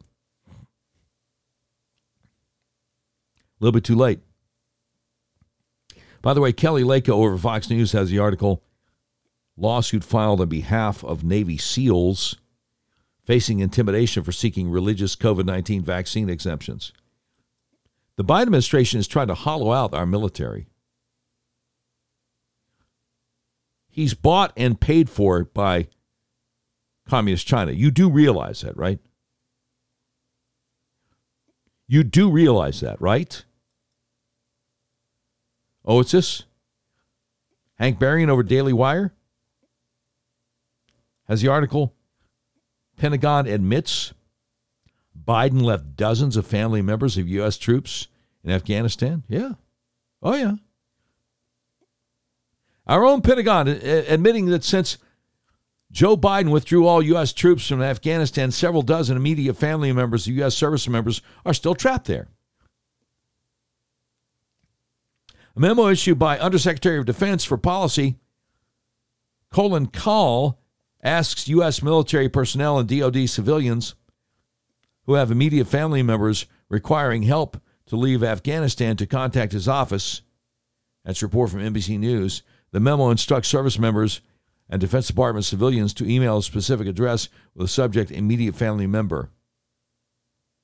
That's from NBC News. Again, Colin Kahl, isn't he one of the ones that said under oath we didn't leave anybody behind? Pretty sure. According to defense officials, several dozen immediate family members, U.S. service members, are still in Afghanistan. Citing the officials, NBC News states there are well over 100 extended family members still in Afghanistan, but it's not clear how many of them want to leave the country. Yeah, I mean, why wouldn't you want to stay and see how long it's going to take the Taliban to figure out that you should be on the top of the list for candidates to be beheaded, right? Yeah. Why not? By the way, in case you missed it, in late September, U.S. Representative Michael McCaul, Texas, sent a letter to Defense Secretary Lloyd Austin, Secretary of State Anthony Blinken, in which he stated, if we abandon the family members of our servicemen and women in Afghanistan, they will certainly be slaughtered by the Taliban. Here's what he wrote. The United States' deadly and chaotic exit from Afghanistan has left a stain on our country for generations. Many Americans have been left behind by the Biden administration. Thousands, if not tens of thousands, of our Afghan partners and their families were also abandoned. Over the last month, I've been contacted by hundreds of Texans who are desperately trying to get friends and family members safely out of the country. While we have been able to help some, many are trapped. There are reports of several hundreds of people, including American citizens, who have been waiting over a week for chartered flights to take off from Mazar-e-Sharif Airport. That includes the family members of several Texans who currently serve in the military. They've been working night and day to safely evacuate their family members, but their efforts so far have not been successful. These brave men and women have volunteered to risk their lives to protect our country. Yet now, when they need us the most, the federal government has turned our backs on them. If we abandon the family members of our servicemen and women in Afghanistan, they will certainly be slaughtered by the Taliban. I'm asking you to provide me with details of how many U.S. service members have family currently trapped in Afghanistan and your agencies are doing to secure their evacuation. Daily Wire reported on October 22nd, the State Department reportedly admitted to congressional staff Friday there are 363 Americans still left in Afghanistan and 176 who are actively communicating with the Biden administration want to be rescued. Hundreds more Americans, the State Department previously said remained on the ground behind enemy lines. CNN's Phil Mattingly tweeted Friday that the State Department informed congressional staff Thursday it's in touch with 363 American citizens in Afghanistan, 176 of whom want to leave. So, I don't know if I mentioned to you, but Biden's a bad guy. He doesn't mind leaving Americans behind. Doesn't mind at all. And now, the announcement that Americans will be left behind in Ethiopia as there's some sort of civil war going on over there. All right, so, no, if you're an American in that country, you're on your own. That's been announced. If the civil war in Ethiopia escalates, you're an American over there, you're on your own. Biden regime announced last week they stranded thousands of Americans in Afghanistan. When they departed that country based on their arbitrary timeline, U.S. turned the country over, of course, to Taliban terrorists and armed them with billions of dollars of U.S. weapons. Of course, Biden regime lied for weeks, saying only 100 Americans were left stranded in the country when they withdrew troops and closed all U.S. offices in the country. They knew that was a lie. They did it anyway. By the way, Jim Hoft over at the Gateway Pundit. Hat tip to him on that one. He links to the National Pulse reporting on a statement from the U.S. Embassy in Ethiopia about how if the civil war in Ethiopia gets worse and you're American over there, you're on your own. I'll put all this stuff on my Facebook page here in a little while. But I just don't ever want anybody to be able to say, well, Doc, why didn't you tell us? Why didn't you tell us? You know, they fired you for refusing the vaccine mandate. So now you're doing your own show. And nobody can tell you, hey, you can't say this, you can't say that. Right? Nobody can tell you anymore, hey, don't say the election was stolen or we'll fire you. Don't cast any aspersions on the vaccine. Right? So now the CEO of Pfizer is saying that if you, quote, spread misinformation, unquote, on COVID vaccines, you're a criminal. You hear about that? He's got a pretty thick German accent, too. So the idea of you being thrown in jail for exercising your free speech, it kind of fits with his accent, I think. The great Jordan Schachtel, independent journalist, says there's a very interesting quote from the sleazebag CEO of Pfizer. The only thing that stands between the new way of life and the current way of life is, frankly, hesitancy to vaccinations, unquote. So Jordan Schachtel says, what exactly is the new way of life here? And he links to the CNBC article where the Pfizer CEO says you and I are criminals. Jordan Schachtel says, remember this in the context of the horse doctor demanding that people should get annual or seasonal boosters for COVID. The Pfizer CEO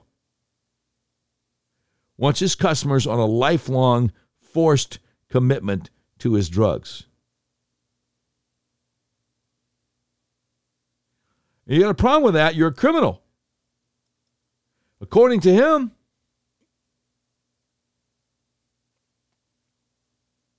you're a criminal. Now, he doesn't get suspended from Facebook or Twitter. No, nothing like that. He's large and in charge, right?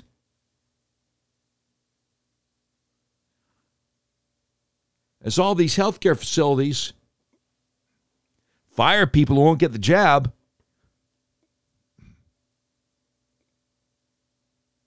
yeah, here's one. KUSI News, San Diego. A Kaiser Permanente nurse was recently suspended for 30 days after choosing not to get vaccinated. His religious exemption was denied. He served as a Navy nurse for 26 years and a Kaiser nurse for 17 years.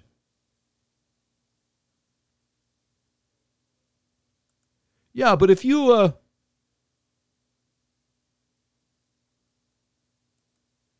disagree with Pfizer on vaccines, you're a criminal. No, I want to get the audio for you on that. I really want to get the audio for you on that because this is serious. Okay? This is really serious. And you deserve to hear exactly what he said. No. No, I can't wrap this up yet. Okay, so he's being interviewed. He's being interviewed by something called the Atlantic Council. I'll tell you what that is in a minute. But here's how it went yesterday. There was some fake news during this period of time about the vaccines, all sorts of conspiracy theories. How did you deal with that, and how did you navigate that, and where do you feel the primary source of this sort of fake news was? How damaging was this to us? I'm afraid it was quite a lot damaging, and there was, particularly with us, we were targeted by a lot of, let's say, dark organizations that you don't really know the ownership. You suspect that there are some countries behind. We were getting a lot of briefings from CIA, from FBI about attacks that may happen to us, cyber attacks, I mean, but also about the spread of misinformation. There are two groups of people, right? There are the people that they are vaccinated, there are people that are skeptical about the vaccination, and both of them are afraid. Those that they are getting the vaccine, they are afraid of the disease, and they believe that because people are not getting vaccinated, they are increasing the risk to them. They are increasing the exposure. So they are, let's say, mad with them that they don't get the vaccine. Those that they don't get the vaccine, they're afraid of the vaccine. And they are mad with the people that are pressing them to get it. And there is those I understand. Yep. They are very good people. They are decent people. That they have a fear, and I understand it. Okay.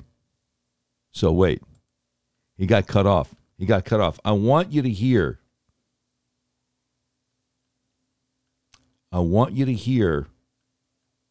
Where he's calling people criminals.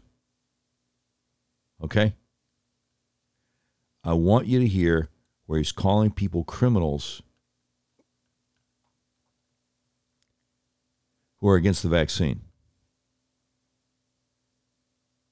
So I'm trying to scroll down and get the audio on that because he said it and it's been widely reported. All right, here we go. But there is a very small part of professionals which they circulate on purpose misinformation so that they will mislead those that they have concern. Those people are criminals. They're not bad people. They're criminals because they literally costed millions of lives. And should be treated as criminals as well, those who have done that. You got it? The CEO of Pfizer, Albert Bourla, wants you in jail. know what I'm saying? I don't know where this guy's from, but that's not the America I know. He wants you in jail. And the guy from the Atlantic Council said, yeah, they should be treated as criminals. Got it? What's the Atlantic Council? The Atlantic Council claims to be a nonpartisan organization that galvanizes U.S. global leadership and engagement and partnership with allies and partners. So they're globalists. They're globalists. Yeah, as Keenan Bext over the Albertan Nationalist says, according to Pfizer's CEO, if you oppose vaccines, you are a literal criminal. We've come a long way from 2 weeks to flatten the curve and do it to save Granny. He says if you don't comply, you're literally a murderer. We started the show off with Geraldo Rivera saying something pretty similar, didn't we? Oh, yes. Yes, we did. And now we also have the story out of Australia. Whistleblower claims Pfizer falsified data. An investigation by a respected medical journal has alleged serious issues with Pfizer's vaccine safety trials, including claims of falsified data. I'll get that on my Facebook page here in a little bit, too.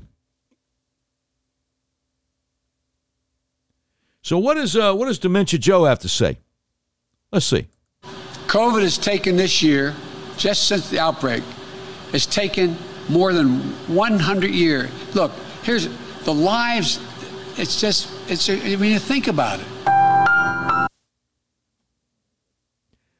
Actually, Dementia Joe said that September last year. And they want you to believe 81 million people voted for this demented idiot, this Alzheimer's patient. You know it didn't happen. You know the election was stolen. It's just that nobody's allowed to say it.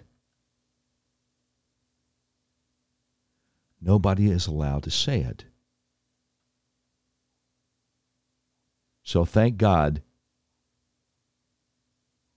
Thank you, Dan Bongino, for allowing me to come on your show last week and actually say it. We all know the truth. We all know what really happened. Now, the great Lara Logan, the great journalist Lara Logan, who was almost murdered in Tahrir Square, Cairo, Egypt, in the middle of the Arab Spring. She was on with Judge Jeanine over the weekend on Fox, and she said, you know, we know that more people are being trafficked. You know, traffic is a nice way of saying raped for money on an industrialized scale, sometimes 20, 30, 40 times a day, and we're talking about children. Now, Biden's handlers know this, and they don't have a problem with it. They know this, and they don't have a problem with it. They're in cahoots with the cartels. All right? You got it?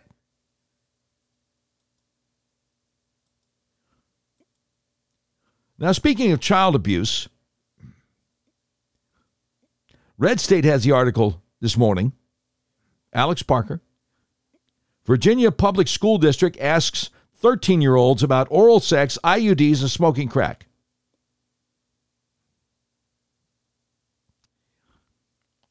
The article says, I'm not quite sure what happened to school. Best I can tell, they got rid of it. Something's been put in its place, but there's, as of yet, no new name. And where our education revolution is concerned, Virginia's been at the forefront. The state's Loudoun County has certainly led the charge, but Fairfax County is no slouch. Case in point, a recent poll given to students as young as 13. When you were coming up to the classroom, perhaps you were quizzed on math or science. Fairfax County, Virginia, other interests abound. As reported by WJLA. I think I've got the audio.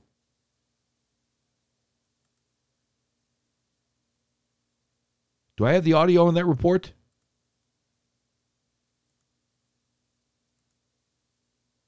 Sorry, I got too many tabs open. My mistake.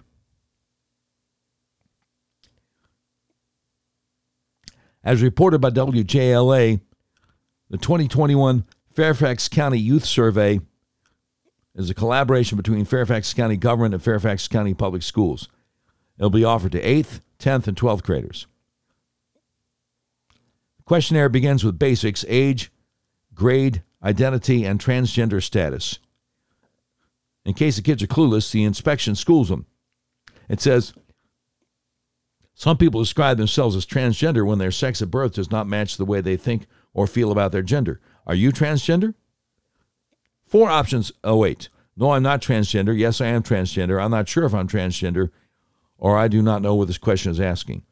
What follows are queries which not long ago would have resulted in arrest. 8th graders now asked, have you ever had sexual intercourse? How old were you when you had sexual intercourse for the first time? 8th graders are being asked this. Fairfax County, Virginia. And it goes on and on and on.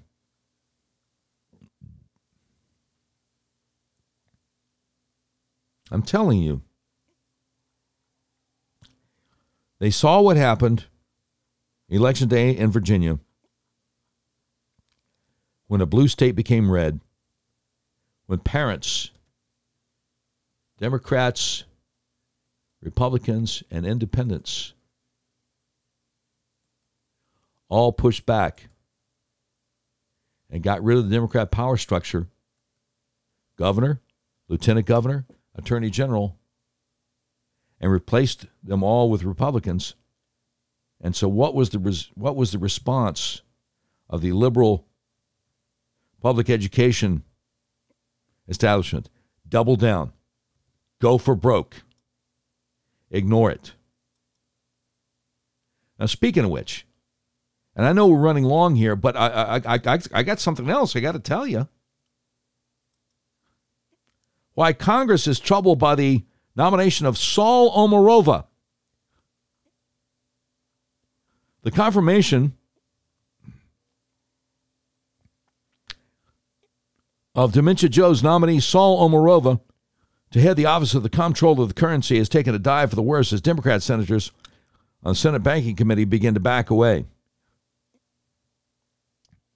Democrat senators John Tester, Montana, Kyrsten Sinema, Arizona, and Mark Warner, Virginia, are all rumored to have reservations about the Cornell University law professor who specialized in the regulation of financial institutions, banking law, international finance, and corporate finance. The defection of a single Democrat in the 50-50 Senate sinks the nomination. And past positions about bank policy by Ms. Omarova are rising to levels where the confirmation is in doubt. She's no stranger to banking. In fact, she's deeply steeped in the intricacies of the industry and the many colorful characters who work in it. She once referred to it as the quintessential expletive-deleted industry. The problem for senators is that she has strong views they fear will color the office of the Comptroller of Currency, were she to become head of that powerful agency that oversees the U.S. national banks. RedState.com readers should have no doubt the head of a bank regulatory agency has real power to materially influence policy that can affect not just the financial industry, but the lives of ordinary Americans. Okay, so one of the problems here, she recently said that she wanted to bankrupt the oil, gas, and coal industry. Got that? This is Biden's gal. Here she is earlier this year. For certain troubled industries and firms that are in transitioning. And here what I'm thinking about is primarily coal industry and oil and gas industry. A lot of the smaller players in that industry are going to probably go bankrupt in short order. At least we want them to go bankrupt if we want to tackle climate change, right? She wants you to be hot in the summer and freeze in the winter. She's a communist. A communist who went to school in the old Soviet Union. please, don't tell me they're moderate Democrats anymore, because there aren't. There aren't. Anyway, I'll put the article up on my my Facebook page. I'm about out of gas. We gotta wrap this up. But I appreciate you putting up with me, and I appreciate you telling your friends about the all-new Doc Washburn Show, unmasked, unfiltered, uncensored. We're not gonna sugarcoat anything. That's not why God opened this door, for us to sugarcoat anything. You deserve the truth. You deserve the truth. I remember when I was in college, I heard that Dietrich Bonhoeffer, the great German patriot Dietrich Bonhoeffer, who was part of a plot to take Hitler out. When Hitler took over as the chancellor in 1933, Dietrich Bonhoeffer was on national radio talking about the idolatry. And my understanding is they dragged him out of the radio studio in 1933 as Hitler took over. And they may someday drag me out of my little home studio. But in the meantime, as God allows me to continue to breathe and to continue to have this microphone, I will continue to tell you the truth. And, you know what? I forgot. Somebody said the other day, Doc needs a generator. What can we do to help raise some money for that? And I just completely forgot. But if you go on DocWashburnShow.com, Brian, am I sending them to the right place? I believe that's where it is. If you go on DocWashburnShow.com, is that where? Yeah, you can become a patron. If you want to financially support what we're doing, you go on DocWashburnShow.com, and in the upper right-hand corner of the website, it says Become a Patron, if you want to chip in a few bucks to support what we're doing. Because, we are starting to have some advertisers, but I don't know that that's ever going to completely financially support what we're trying to do here. So you go to DocWashburnShow.com, in the upper right, it says Become a Patron, and if you want to financially support us, you can do that there. And we appreciate you. We appreciate you so much. All right. God bless you. This has been, what is it, number 22 now? Episode number 22 of the all-new Doc Washburn Show on November 10th, 2021. God be with you. And we hope to see you again, same time, same bat channel tomorrow. Until then, over and out.